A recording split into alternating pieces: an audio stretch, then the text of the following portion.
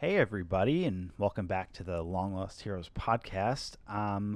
We have been pretty busy lately. We got to see a couple of really great movies. Recently saw The Incredibles 2, and AJ and I went together and saw Jurassic World Fallen Kingdom the other night. And so him and I are going to break down that movie. How you doing, man? I'm doing very well, sir. Yeah, it was great to go see a movie together. I liked that movie theater despite it having way too many escalators, but I don't think we have to hold it against it. There was at least four escalators, right? I think there was four, maybe five. Yeah, I mean, we're at the Regal Battery Park, and so it's a really great location for us because we were able to kind of meet right in the middle of where we both are coming from. Yeah. But yeah, it's like really not labeled. Like I couldn't find it at first. And it's like you just like it's in the middle of a hotel. It feels like I don't know, but I think it was fine. I think it actually is a hotel. Okay, that makes sense. But it was nice. The recliners were great. It's no gotta IMAX. love a good. The recliners though can be good, and if you sit close enough, I think you can almost get a good enough close experience. Yeah. But okay. Yeah. That before we get to that, we have something special to get to.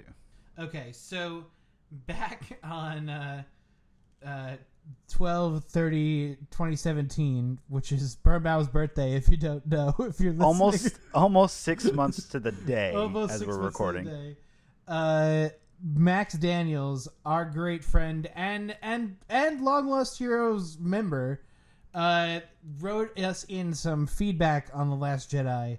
I discovered this a few weeks ago, and we have just not had time to respond or to read it aloud, but I think that the time has finally come where we're just going to take a few moments here to dig into Max's questions here and talk about Last Jedi. So, it's really hard for me not to read this in Max's voice.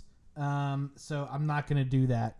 But I will be reading it aloud, and then we'll respond afterward. Everybody understand? Okay, cool. I'm now reading as Max. So regarding The Last Jedi, I loved it at first, but after having time to think about it, I now do not feel the same way. The fight scenes were awesome, the visual effects were ridiculous, and Luke projecting himself across the universe to fight Kylo was awesome. I guess spoiler alerts. The visual effects were ridiculous, and Luke to fight Kylo was awesome. Who could have anything negative to say about that? Now, my issues are as follows. I feel that there was just too much humor, like almost belittling Star Wars and the Jedi. For instance, in the beginning, when it opens with Rey and Luke picking it up after Seven left off, Luke just throws the lightsaber off from the cliff, and it was funny, and I laughed. However, after discussing it with a friend, I realized that scene could have been so immensely powerful and deep. It could have been so amazingly emotional, but they chose the comic relief route, which seems to be the norm nowadays. After that, the whole scene with Finn and the Asian girl in the casino seemed like a huge waste of my time. Like, it didn't need to take that long, and it didn't really add too much to the story in my eyes. I don't think the story really developed Rey enough for me to start actually caring about the future of her character. Who in the world was Snoke anyway? It seems that they did in Seven make a difference in terms of power the First Order has in the galaxy. In no way was the First Order weakened or deterred, and don't tell me the same thing happened between 6 and 5. No, that's wrong. So that's 6 and 7, right? Because destroying the Death Star in 6 led to the Alliance thinking they're able to attack the Empire despite rebuilding the Death Star, because the Alliance didn't think it was operational and made the Emperor more susceptible to attack, In no way was the rebellion any more powerful in 7 because of 6. What the heck is the black hole at the Jedi? The black hole at the first Jedi Temple.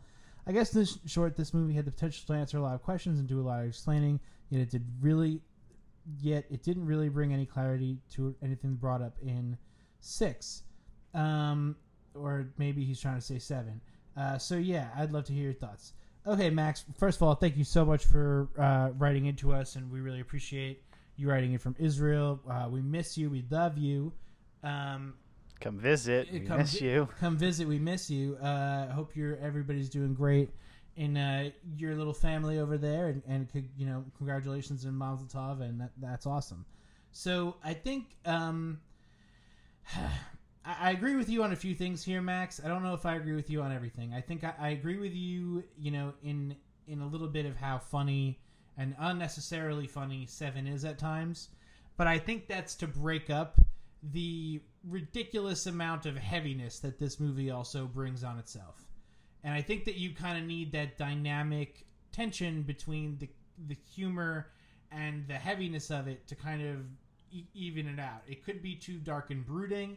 It also could be, I could see them going even funnier and doing even more jokes. What do you think about that first point, Frank?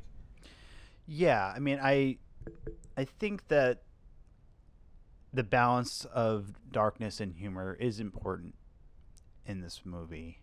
But I think he called out some specific ones that I think Luke Skywalker never was the like cracking jokes kind of like he was always like the naive kid that like he was very serious, and so like for him to be the one that like grabs a lightsaber and throws like that's like a Han Solo kind of thing. That's not like a Luke thing if you really think about it. And like him doing the whole like tickling of the hand with the leaf thing, like I don't know. I understand that some of those humor moments maybe were a little bit out of character, but yeah, I mean, I appreciated the balance because like I think Poe's humor, however, works really well because that was like in line with his character, and it like that was a really fun way to start the movie. Yeah, I mean, I think there's a balance, and I think in hindsight, especially in between Force Awakens and Last Jedi, where it's like, okay, she's handing off this lightsaber. What's going to happen? And like for the movie to actually pick up that exact moment and not have a time jump, it's like, really? He just throws it over his shoulder. So I'm going to, I don't know.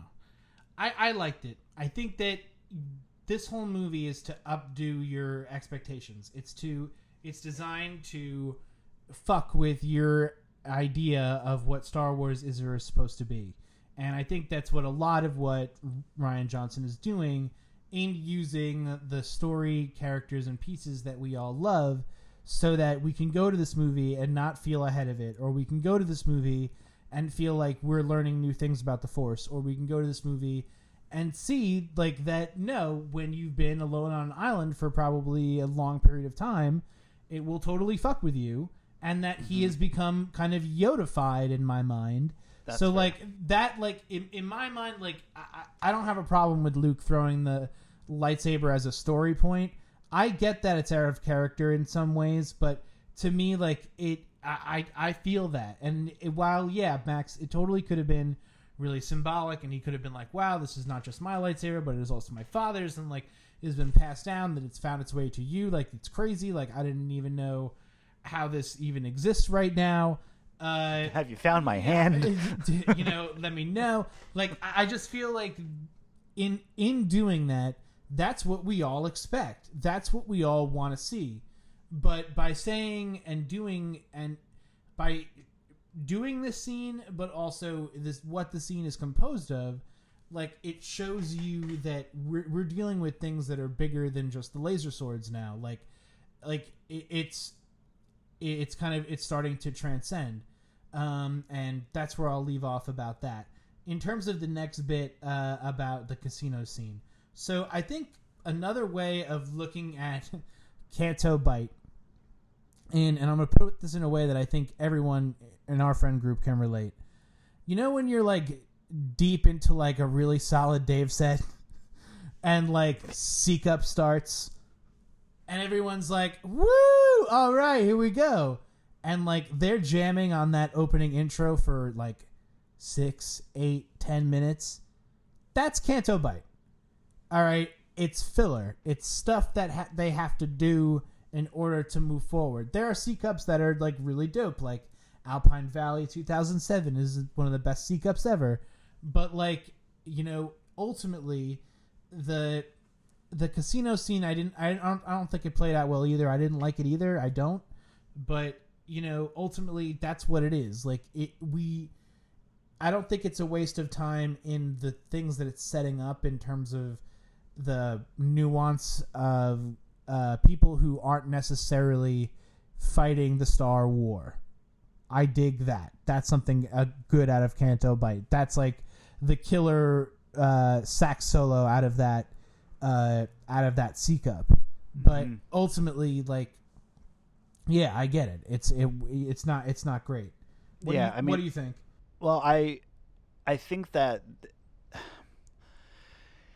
the Canto Bight stuff, it expands the world, and I think now it's hard because we've already seen Solo, so like, we're another movie out of expanding the universe. So, but at the time when this one came out, it was like, oh, we're going to a new planet. We're seeing all these other creatures and the lives of other people in the universe at this point.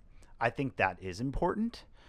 I think the way that they executed it wasn't the best. I think all of a sudden shoehorning a couple of your characters out and then back, just like, it really feels like a side mission. You know, it's an excursion that they could have almost had completely off screen. Now, if they had done something like, okay, we contact somebody like that we know and care about, like, you know, whether it's Maz Kanata or Lando or somebody that like that is outside of the realm of our hero's focus, and says like, we need something, and then all of a sudden we cut to them like in the middle of, like, if it cut to Maz Kanata, like, instead of seeing her like on the video screen, like, we just go to that and go to this crazy thing that's happening and have her go through some sort of mission to help them, that would make much more sense. And you see another part of the galaxy, like, you get more of what's going on. I agree. I think there's a lot of issues with that, and I think, you know, if you cut that part out, the movie does get a lot shorter, but you lose a lot of. Back again. Okay. Fall back again. Like that. Come on, that's what it is. That's it. Yeah, it's vamping while like someone goes to literally someone in the band goes to the bathroom. Someone like goes get a drink. They come back on stage and it's like, oh, it's my turn to solo. Great. No, like Stefan like starts a doon doon doon doon, and like he like puts the bass on loop and just puts it down. Yeah, oh my god, that would be great. Okay. Okay, I don't know about what you're saying at the end in terms of the Empire and stuff. Let's leave that aside. I want to focus on the one thing I think I get. Who is Snoke and why do we give a fuck? Okay. Snoke is I don't want to mansplain Star Wars to Max. I don't think that's fair. So what I think I'll do is I think I'll say that Snoke maybe is too easy of a way out for these new movies. And I think that it's totally unsatisfying the way that they killed him. I agree with you. I would have loved to see his powers. I would have loved to know his origin. I was waiting for some good, juicy exposition. There's totally talk of that on this podcast where I'm like, I want to see a 10-minute exposition scene where they just talk about everything. And they they don't do a 10-minute. They do maybe 2 or 3, 3 to 5 minute speeches about what's going on at any given point. And that, I think, helps this movie so that when you go and see it, I never felt ahead of it at all. And I think that one of the things that, again, that Rian Johnson is trying to do in this movie is upset our expectations. That we think that, going into this movie, that it's a number 2 in a trilogy, that Snoke is probably going to live, but we're going to learn more about him. That we're going to see what his deal is. We're going to meet the Joker and have the Joker tell us his plan. And, we're going to experience our first real fight with an adversary on our level. That's what you expect from a villain, especially one they set up as largely as Snoke. But ultimately, it's not about that. It's about the Skywalkers. And right now, we have a Skywalker who is on the dark side of the balance of the Force right now. Yeah. And that's really the villain, and ultimately what I think is going to be the main factor in Episode 9. I agree. I think that Snoke is, and I think I said this on our last podcast when we were talking about Last Jedi. He is a plot point for Kylo Ren to go down further the dark side, because it's his arc. And I think similarly that this movie is about Rey being a nobody, and a hero can be a nobody. It's also kind of reflected in the fact that the villain Snoke is basically a nobody, and it doesn't really matter where he came from because he did bad things. And like, it's also like, where did the First Order come from? Like, yeah, they're sort of explaining it in books and stuff, but like Max was saying, they defeated the Empire, but like, I guess out of the ashes of it, then 30 years later, there's still all these evil people. But like, you're right, it's the origin, it doesn't really matter. It's just like, they're here now and they have to deal with them now, and it doesn't matter. And I think it should mean something important for Kylo Ren's arc. And at the end of 9, we should probably have a really good picture of how it fits in. But yeah, I also wouldn't put it past the possibility that Snoke could return as a Force ghost. I think that it's possible that Andy Serkis isn't, may not be on the sheets, but I don't know. I wouldn't put it past Disney to be that secretive. Mm-hmm. And we'll see. I don't know. I could also, but I do. I agree, Max, that yes, it was fucked up the way that we did not get enough. We didn't. There's not enough there for these movies to stand the test of time in terms of the villain to justify who Snoke was or what he did or what's going on. Now, there's more ways that we can learn about Snoke that could come out. There's the novelization, which I think is coming out soon. There's, comic books that are, obviously being done right now. There's about to be a whole nother series called The Resistance, which is going to deal with, more timely Star Wars cartoons. So that could be played in there. I think that we will ultimately learn more about Snoke at some point, but that ultimately we're going to learn enough and not need to know, everything. Man, we're really happy that you sent us your thoughts. Please send us what you thought of Solo. We definitely love to hear, and we would totally read it, out loud. Because we want you to feel like you're a part of the thing with us, man. We miss you. Anything else, Frank? No, I agree. I definitely love the fact that we're getting some great feedback, and hope that everyone else continues to write in, and we will leave the notes of where to find us towards the end of the podcast as we normally do. But we really appreciate it. We really appreciate hearing from Max and getting another perspective on The Last Jedi. But I think we should transition into the other topic for tonight, Jurassic World Fallen Kingdom. So, oh, shit. Yeah, you and I saw it together. We kind of already touched on all of where and everything. It made a decent amount of money. It wasn't like more than the Jurassic World 3 years ago. It won the box office for the weekend, but and I think it's going to be popular, and it got decent reviews. I think it's well received, but I really honestly haven't been paying much attention to the buzz around it and what really the audience response is. I mean, have you gathered anything over the past couple of days since it's been out? I haven't really talked to anybody else who's seen it other than us. But it did make some money, right? It won the box office this weekend. Yeah, it did. How'd it do? I don't remember. I think I mean, it was nowhere. I think the Jurassic World was the first one had the record for a while, and so that was, I think, had broke 200 million. I don't think this one did. I think it was more like 150 or something. But whatever that is, if you're looking it up, and if not, it's fine. Yeah, I mean, I think this is a good ride. I will say that going into this movie, as a lot of the trailers and other information in the movie came out, I was kind of lukewarm on it.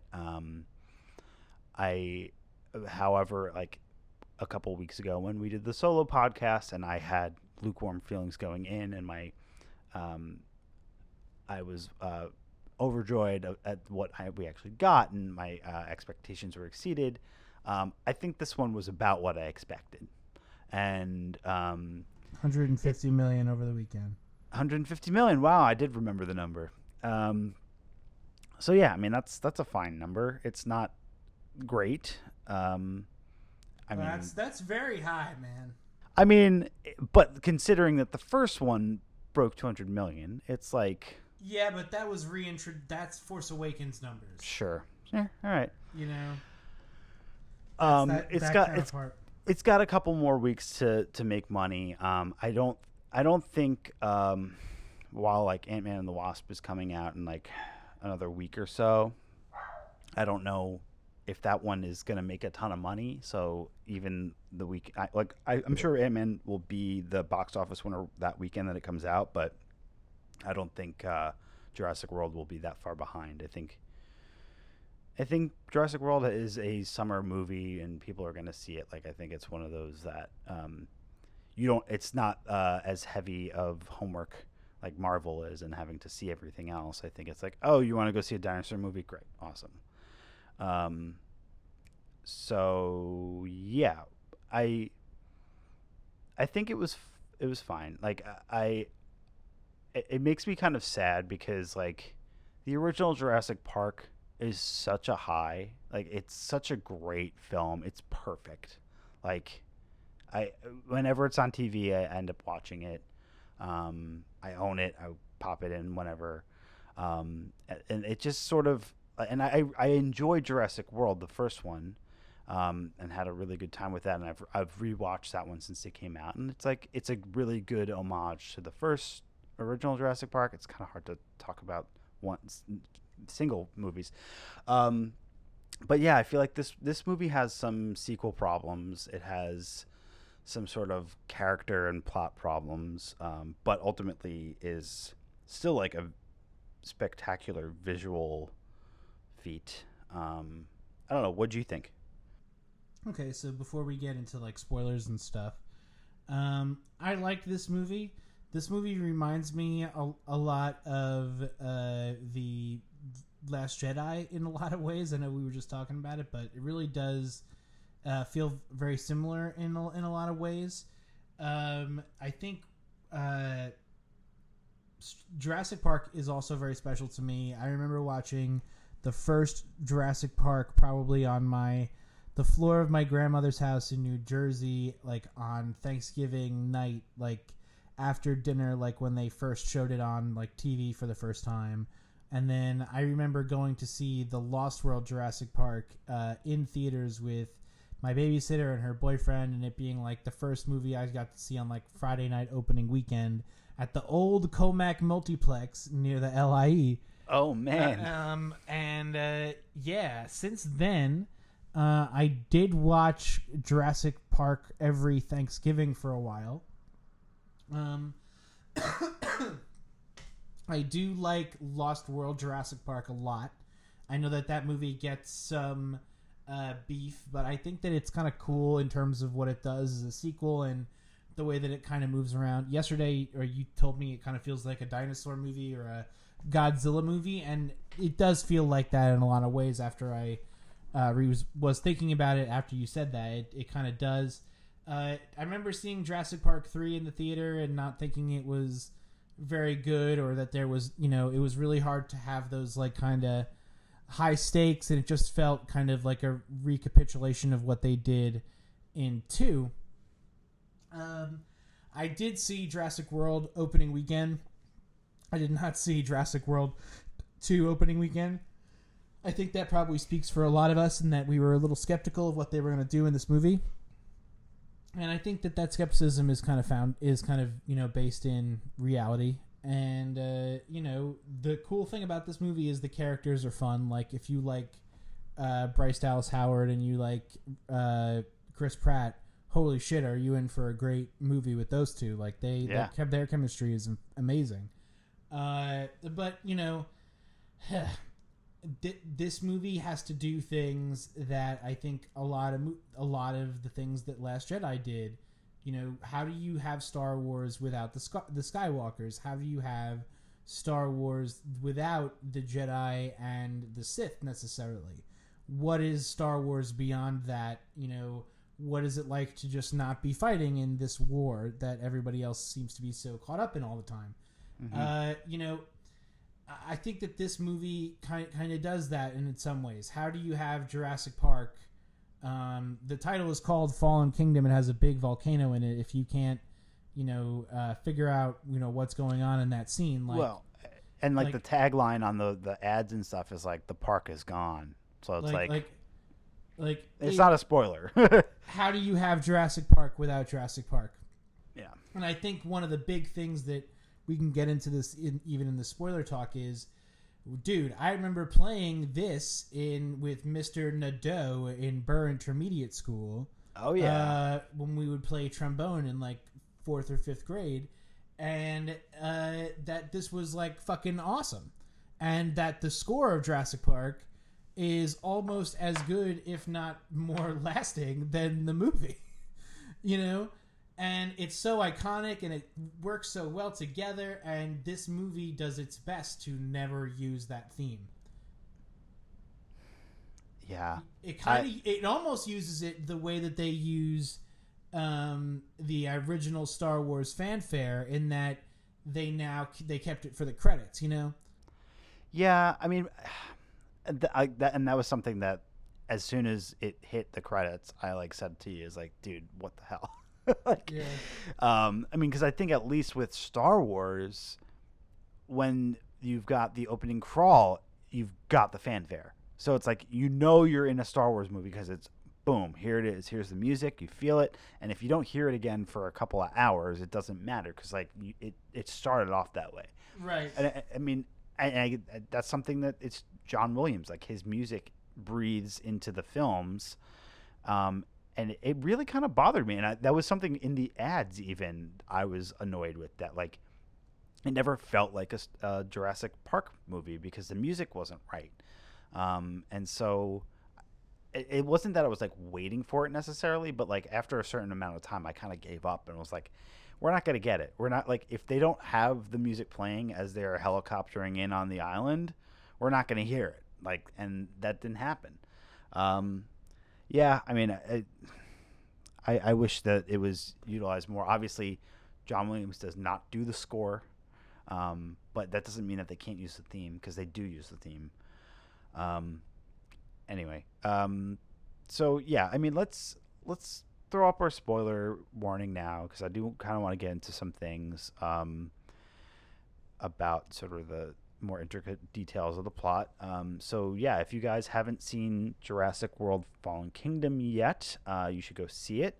By the time we post this, it's probably been out for about a week or so, or a little more. So you should have enough time to go see it before listening. And if you haven't, pause the podcast now and come back when you have. So in 3, 2, 1. Okay. So I think for me, the stuff that worked really, really well was the stuff on the island. And obviously, the movie that doesn't necessarily start on the island, but the first act is the island. And most of the Jurassic movies, you have that as your setting. And obviously the last movie was on it pretty much the entire time. And so I legitimately was in tears at moments where you've got these creatures dying, and it's one of those things that you don't really think about with the other films, because like so many times the dinosaurs are fighting each other, or you're following the main characters and wanting them to survive, or there's dinosaur on dinosaur action. But like when you see that sort of dinosaur on helplessness, dinosaur action. oh yeah. But like I mean, I liken it to like I have a dog, like I care so much about my dog.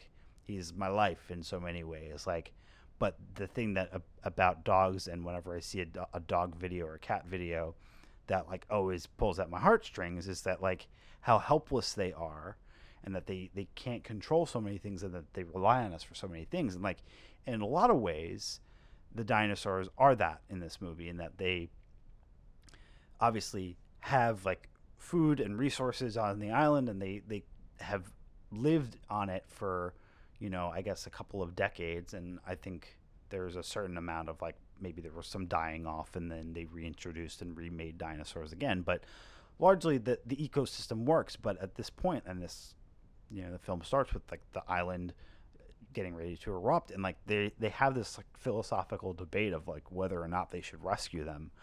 And like it's heartbreaking to see all the dinosaurs jumping off the cliff into the water and basically drowning. And like yes, they rescue some, but like pretty much like like you compared it to Last Jedi, like if the dinosaurs are the resistance, they're gone at the end of this movie. They are no longer.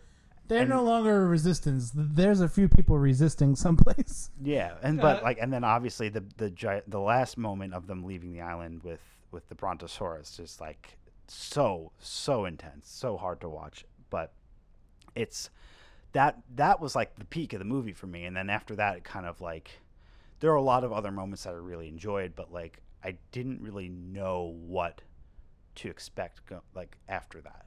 Okay. So go ahead. So yeah, I feel somewhat similar to you in a way. I want to talk about something that I think it's a spoiler, and it's totally emblematic of what we're talking about.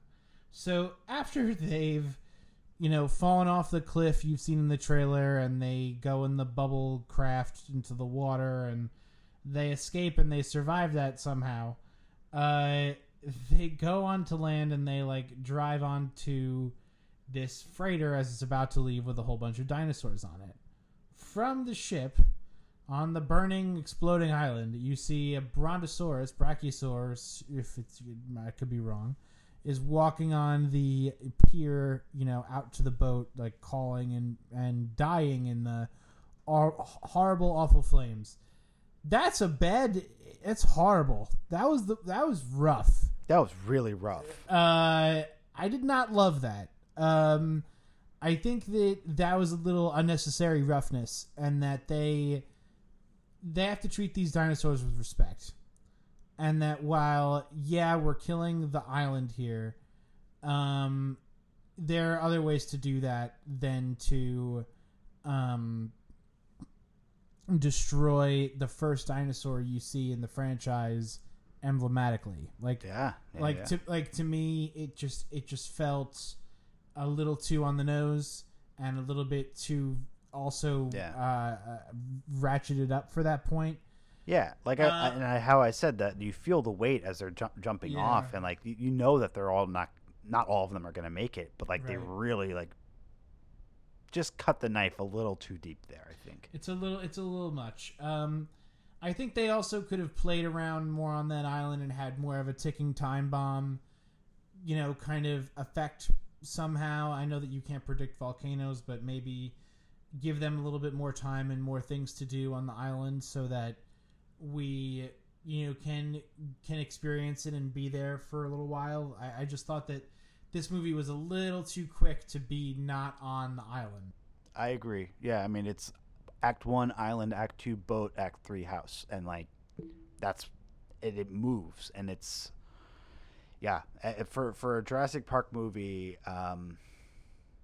And we were talking. We can get to maybe some of those details later, but yeah, I do wish that they hadn't rushed off of it so quickly, because you spend so much time on it throughout even all the other films, and it's just like Even if they panned over some other things of like locales that we had seen in the past. I loved the cold open. The cold open is fantastic in this movie. It's a really great cold open for even Jurassic Park. It ranks up there with the first movie, I think, even in terms of how scared we are of that big fish shark dinosaur. Yeah. And I think that they played that scene perfectly, beautifully, masterfully. But the fact that they showed that scene in the trailer where you see that big thingy swimming against the surfers, and that's just the end stinger for the next movie. Yo, come on, man! Like, you can't put the Sinister Six in the trailer. You guys know this. Like, like you have to do better than this. Like, that I was waiting for that to be paid off, man. I love that. I thought that was going to be sweet. That was not okay.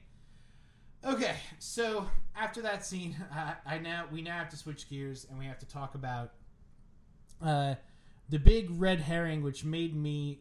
So I wrote a movie recently with one of our other friends who appears on the podcast, Matt Zeeby, Matt Zion Basile, and in it we have a misdirect that is not too dissimilar from the little girl in this movie.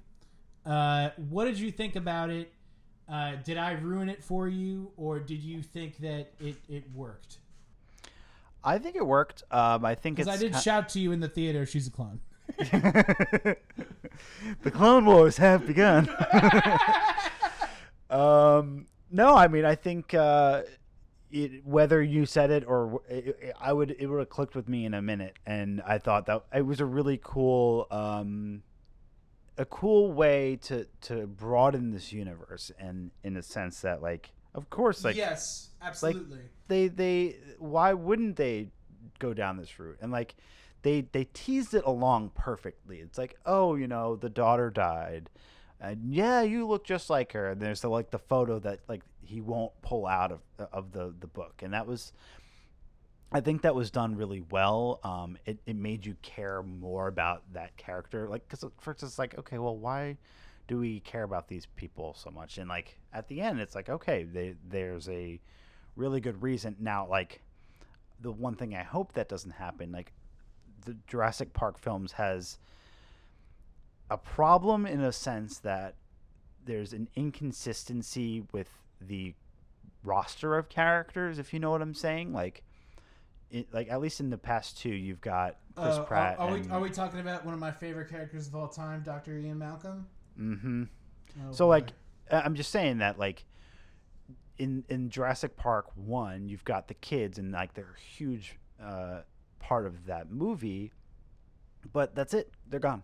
Like, you don't see them anymore. And then you've got other characters like that you introduce in each film, and that's fine. And like, you need new blood, but like, I hope that since we spent so much time on this Maisie character, that like she will continue to be a part of this franchise moving forward, because the kids from the last movie are nowhere to be seen. Like her Claire's nephews, like, they're gone, don't matter anymore. They survived and that's it. They're like, I don't know, like. Okay, yeah, I see what you're saying. I'm just saying that, like, you're not, when you don't get to ride back along with the characters who you feel at least are kind of vulnerable, like, it's hard to like kind of grasp onto new characters in every movie. It's tiresome. Exactly. It's tiresome, and you go through the arc and you watch them almost die, and then like Jurassic Park doesn't have a Ripley. It doesn't have one character who you follow and root for no matter what. No, it doesn't. But like, if they have a strong enough lead, it works. And like, obviously they kept the two leads from the last movie, so that was really important. Now, if in the third one, all of a sudden Chris Pratt and Bryce Dallas Howard, right, are not in the movie, then I have a big problem, because it's like everything from this, like, they're the center. And like, I know you can argue that the dinosaurs like are characters themselves and that you're following them throughout as well, but like, you need the human element. You need that the dialogue, and I don't know. Anyway, No, but I, no, fe- I I feel you, and they really, I think they played their relationship, their chemistry is one of the highlights of the movie. You know, the way that they work off of each other. You know, she's she's a very good actress. Chris Pratt, you know, has found his swaggering, swashbuckling role that he gets to play. His Indiana Jones. Jones. Yep. You know, like, and that's kind of cool. And it's his own version, and he's done, I think, a really great job. And his character grew in this movie. I think it was cool. Okay, so let's talk about the house and the Lockwoods, as it were. The Lockwoods in the movie are revealed to be some rich philanthropic family that had been involved with Hammond, but, you know, for some reason left. We ultimately find out it's because he cloned his daughter again, which is a little fucked up. Anyway, they ultimately, what is revealed is that the original genetic work that was done for the dinosaurs at Jurassic Park before they went anywhere else was, you know, done there. So I just wanted to spend a minute on this because we would talk about this in any Marvel movie. Continuity error, missed opportunity. You fuckers. They mentioned Isla Sorna, so it would have been very okay if they'd never mentioned Isla Sorna for the plot of this movie to have continued on the way that it did, because Isla Sorna, as we all know, is the island from Jurassic. The Lost World Jurassic Park and Jurassic Park 3, Site B, where John Hammond calls, you know, the factory floor, where they actually made, you know, the dinosaurs and kind of kept them together and then brought them over to the island. So to me, there's kind of two reasons and ways to fix this plot hole in my mind. The first one is that when the new company took over Jurassic World, and bought all the islands, it would make sense that they could move all of the animals off of Isla Sorna to this new island so that they could kind of, you know, have more dinosaurs that they don't need to make, and also to kind of, you know, figure out what they want to do with Isla Sorna going forward. The other idea is that you never ever mention Isla Sorna again, because if your movie is about saving the dinosaurs because there's a volcanic eruption, a really convenient place to take those dinosaurs would be to that very, you know, similar, conveniently close island. You know, that they can just take these dinosaurs to, and, you know, they can go live with the other dinosaurs on this other island. So to me, that's not super great. But regardless of which, this you know, house is, you know, ultimately there's a lab underneath it, and, you know, we find out that the dinosaurs aren't being moved to this beautiful, you know, animal sanctuary. They're actually being moved to this guy's house and ultimately sold for auction to the highest bidders. Very scary, very, you know, futuristic, and I think it's really good world building in some way, in that this is a world in which this could happen. You know, nothing in that scene seems out of the normal to anyone. They are all just participating in it, and you know, they are fully aware of the existence of dinosaurs. They're aware of what these animals can do, and this is just another arms auction where they're dealing on the black market, and nobody gives a shit. So that part I thought was okay. Yeah, so this was actually the plot of Jurassic Park 4, which never ever came out but was in development for a long time, and was designed to be pretty much based around what if, like, a corporation exploited the dinosaurs for military stuff, but also did, like, some weird hybrid things, which is ultimately what Jurassic World came to be. So I think this is a little bit of a nod to that in some ways. But I want to get into more stuff, but I haven't given Frank any time to talk. Frank, go. No, you're fine. I think the thing that I'm having issue with, like, in you know, the original, I guess there's always kind of some evil corporation, like, or evil guy at the top, you know, doing something all for money, and, like, I get that, but, like, it just, some of the things that happen and I understand we're talking about a movie that has brought dinosaurs back to life, and there's like a suspension of disbelief and like that whole thing.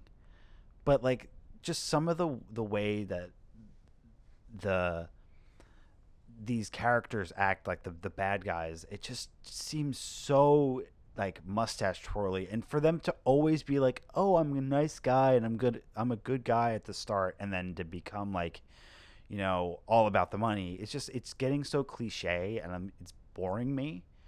I like the whole bit of the auction stuff. I think that was unique and cool, and I think appropriate for the path that they took. But I'm also tired.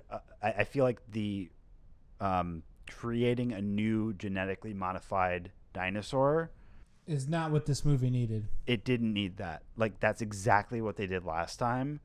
And they spent so much of that plot, and it's like, oh, we're just going to do it again. Here's another one. Like the beauty of that plot, though, is now that they can continue to come out with new dinosaurs until the end of time. Like, that's really the new Death Star of Jurassic World or Jurassic Park. Right, but I think that's what the problem was, though. Like, to me, it was...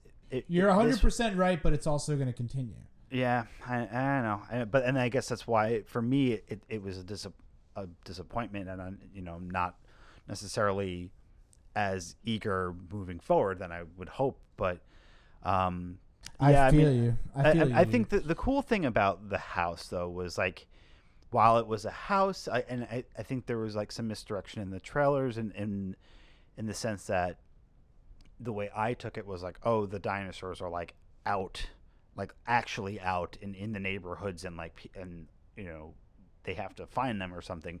But like what was actually going on was like, no, they're in this one location, and it felt in a lot of ways like to the original Jurassic Park, like having these like smaller scenes.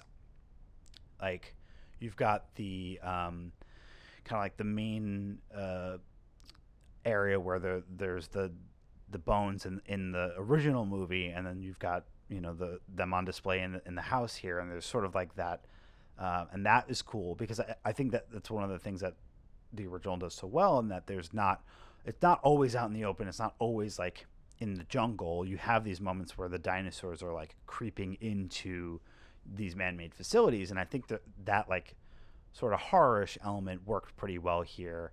I think the dinosaurs definitely felt scarier. They definitely felt a little bit. The teeth seemed to be at the forefront. It seemed to be a little bit gorier and a little bit louder and messier. I definitely felt they upped the horror factor in this one a little bit.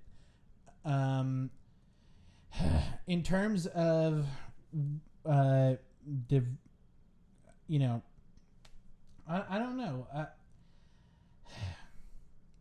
I wish I could say at the end of this movie I was really happy, because I just wasn't. And here's why. Because they broke kind of the one rule of Jurassic Park, which is that the dinosaurs really can't leave the island. If they leave the island, it's really not good for humans. Yeah. Like, and now that they're out there in the world, like, doing whatever the fuck that they want because they're dinosaurs, like, shit, like, dinosaurs don't give a fuck about cell phone coverage or, where we have the fucking, driving ranges or parking garages or highways. They're just fucking dinosaurs. And if given time, they could win. And I think that they kind of set it up that they're not necessarily, like, a few of them seem to be going out in public if you caught the super secret post-credit scene. But at the same time, the other ones didn't seem like they were going out in public. And who knows how long it takes for some of these dinosaurs to reproduce and prosper. Or have access to the other DNA. See, here's and I think you're right. I think they broke a big rule, and there's a huge problem with it in that, one, all the dinosaurs are female. They can't reproduce. They're not. They do reproduce. That's the whole thing. That was the thing. They, in the originals, they're all female, so they were creating them, and that they weren't increasing the population. And because of that, there's not even that many of them that get released. And so, like, yes, there could be an incident in which, like, You've got a couple pterodactyls attacking people, but I don't feel like the threat is all that high. I feel like in uh, yes, the government will find them and kill them, and that's it. And like, yes, maybe the ones that were sold on the black market would be more of a problem than the ones that got out into the wild. I just, I don't know. It to me, it just seems like okay, they're loose now, but I don't know. To me, it just seems like there's not a lot of room of where they're going to go from here. I mean, I just think that this is going to be whatever Colin Trevorrow was planning for episode 9. I think we're going to find some kind of an interpolation in Jurassic World 3. I think he's going to go to space. I don't know what he's going to do, but he's going to do something absolutely ridiculous. Okay. So yeah, I think that they have to. They may do a time jump. I don't know what they're going to do for the third installment. You're right. They have a lot of heavy lifting to do. You know, I don't think that they're going to reunite the Avengers in any way. I don't think we're going to get Dr. Grant or Dr. Sattler back, or even the kids for that matter. You know, I think that we're just going to be dealing with Chris Pratt and Bryce Dallas Howard and some kind of military guys who are trying to stop the new dinosaurs. So I just want to talk about one little thing. I think this movie is unnecessarily similar to The Lost World Jurassic Park, and I think that they had, you know, one of the big plots of The Lost World Jurassic Park is obviously the rescue mission of going to the island to rescue who he thinks is Sarah Harding, but you know, ultimately they're just trying to get off the island again because everybody is ultimately just trying to get off the island again. That is the fundamental rule of Jurassic Park. You can't win. You know what I mean? Yeah. And so they go back, they do a rescue mission, but it's not really a rescue mission. It's more of a stealing mission, and then they're going to try to take the dinosaurs off site. They take the dinosaurs off site, and all hell breaks loose. Ultimately, you know, we have to respect these dinosaurs and respect who they are, not turn them out into the wilderness. And you know, the focus on the raptor again, you know, is very nice, and it picks up the character plot line of Blue, the Velociraptor, which is great. But that Indoraptor was crap. That was some bullshit. That was wrong. Well, and I feel like they also missed an opportunity in the fact that they kept talking about how important it was for them to get Blue back alive because the raptor or the Indoraptor was going to obey Blue. Yeah. Like there was that whole idea that, you know, Blue was so obedient and did all this stuff that like, and maybe it's because it was a prototype and it was never meant to get this far, but like I was waiting for that moment of like Blue to kind of like, you know, fix it and be like, nope, you're not doing that. You're following me or whatever. But like it was just an unnecessary plot point, and that it was just a reason for them to be up against a dinosaur because it's like, okay, well, you know, Blue and the T-Rex are kind of good characters. We're not going to have them like being trying to eat the good guys. Like we need something for the good guys to go up against and we need this evil dinosaur. Like that's really what it is. And like I understand you know, bringing back Henry Wu I think is interesting. I think he's kind of, I want to see more of him. I think he's more of an interesting. He didn't die, did he? Who? Henry Wu, the doctor. No, I think he escapes. He always escaped. Like yeah, because he just like stabbed him with an X-Acto knife or something. I don't think that like killed him. But either way, I think he's more of an interesting like mad scientist character than a like another vague evil corporation leader bad guy. I think it's just getting old, and I think like getting there again, like, and I was mentioning this to you yesterday, I just feel like some of the way that the plot moved like in the middle of the movie, especially like with the whole thing with the boat, like I understand that they needed to sneak around because they wanted to save Blue, and that they had to help the other girl by and I thought that was really well done with with Blue and the T-Rex, because like they were able to use more practical effects and it looked really good. But I just felt like if they were brought on that island and were abandoned, like why were they sneaking around? Like what was going to happen? Like I just Oh, it's definitely not an island where they were. That was definitely like on mainland, North America. No. Well, what I mean is like they were sneaking around on the boat after like escaping the island, whereas like I feel like they like I don't know. It's just like it surprised me that no one like the military that the military was surprised that they survived, and that like you would have thought that they would have been like, oh yeah, sorry about that, we were trying to get you off. It just rubbed me the wrong way. I feel like it was a little bit too obviously we knew that the military were bad guys at a certain point, but like I don't know, it just felt like they were moving the plot forward, and that even I didn't really think that they were military. These looked more like those like Blackwater, like sure contractor guys, like those like mercenary dudes, and that they those high end. They call them Blackwater, security consultant dudes. Like, but these are mercenaries. Like right, but like they don't give a fuck.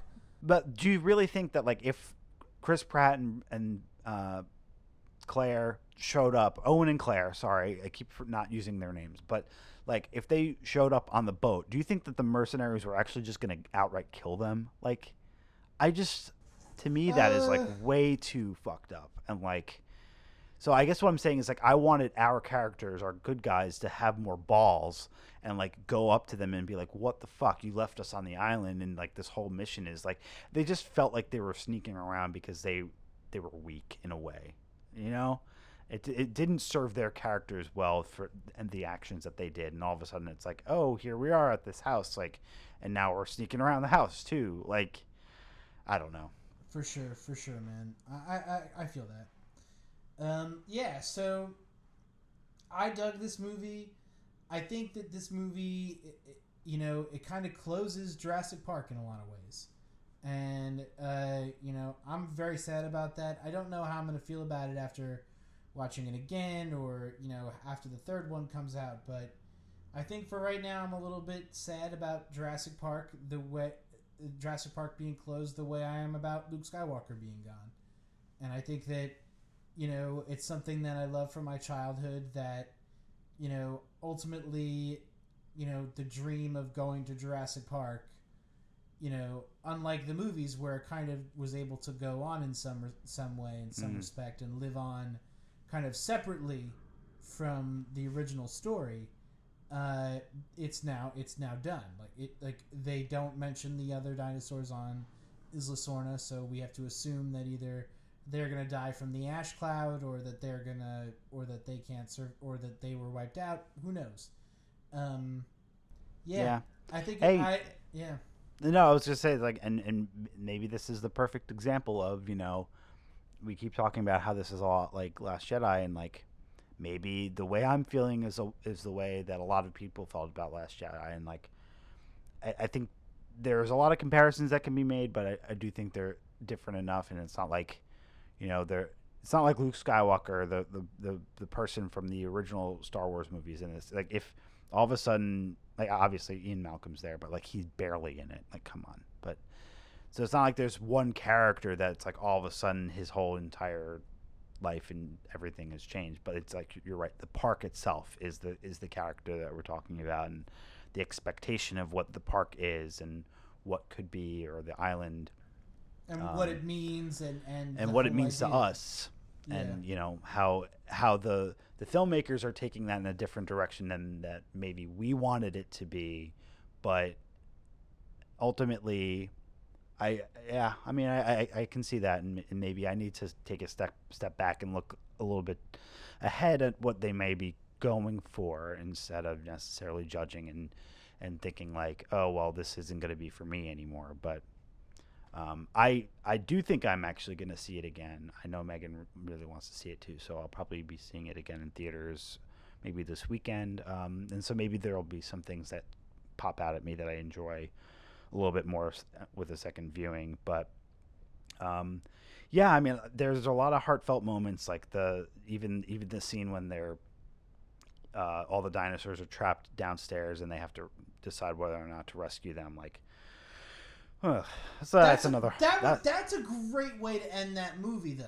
Let me tell you, though. Yeah. Like, if they had committed to that ending, that is the manifestation of what, of what Jurassic Park is really about. That, like, you can't really fuck with nature. Like, if you fuck with nature, nature will fuck with you until it reaches its own balance again. Mm-hmm. And, like, there's no more of a perfect way to show that than than killing these dinosaurs, very sadly, though.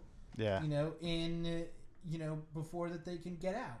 Yeah. And, like, while I appreciate that little girl's commentary and the fact that, she's a clone and, I'm sure she feels very much like a product at that moment as well, she is very different than a dinosaur. And I think that, maybe they should have been, somebody should have been standing over there and preventing her from pushing that button, because she doesn't really understand the consequences of what's about to happen. Yeah. None of them really thought about that. Yeah, I mean, either way, it's a hard call, and but like we were saying before, like the release of the dinosaurs, like, it depends on the way they go and what it means. Like, I'm down for this to go like the Planet of the Apes route, and like all of a sudden, Northern California is like infested with dinosaurs, and like for sure. Like, if they want to do a time jump and show me, like, Terminator Salvation style, some post-apocalyptic America overrun by our dinosaur overlords, like, yeah, or like they have to quarantine off like part of the United States because the dinosaurs are over, like that's cool. If they go that way, great, but I just don't see how it's going to get that far.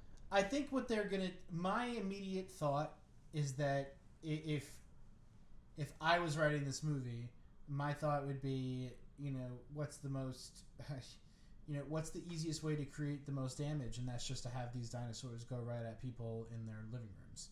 And I think that that's what they were setting up. And I think that if they're doing that, then it can be very, very gruesome and it can be very scary, but it's not going to be Jurassic Park. That is a new thing.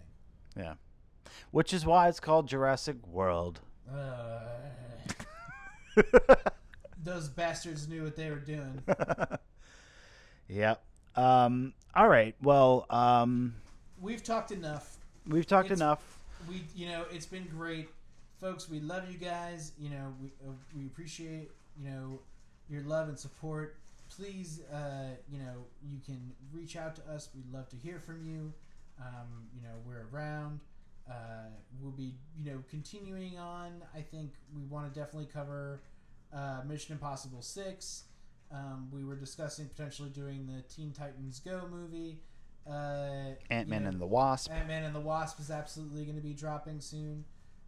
So just keep us in the loop and check out and listen for all the new episodes. Frank, anything you'd like to wrap up on?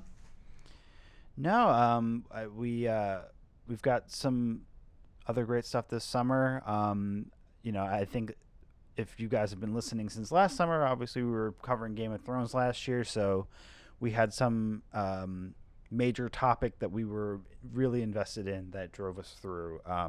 So if there's anything that you guys are really interested in us covering, I mean, I think we may do a post Comic-Con episode and see what kind of news comes out of that. But without Game of Thrones, I don't know if there's going to be that same like driving force through the summer. But we're going to try to come up with some other fun topics. AJ and I are still doing our season tickets with the Yankees, so we're going to be very, very much involved in what happens with them. There's potential for some Dave Matthews concerts and post chats on our feelings on that after the new album and all the fallout from that. the biggest thing of the end of the summer is AJ's wedding. So, Oh shit. so that's what we're really gearing up towards. But Oh my god. anyway, Yes, I can't wait. I'm very excited. I'm very excited. It's I gonna. met with the rabbi today. I met with we did the tasting at the restaurant. We picked the ketubah. We're rocking and rolling on this thing, man. Awesome.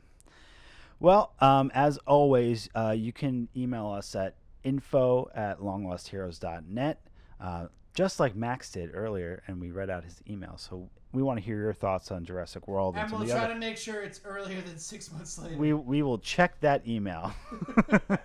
If not, if you feel like the social media accounts are more reliable, you can find us on Facebook, Instagram, and Twitter at LLH Podcast.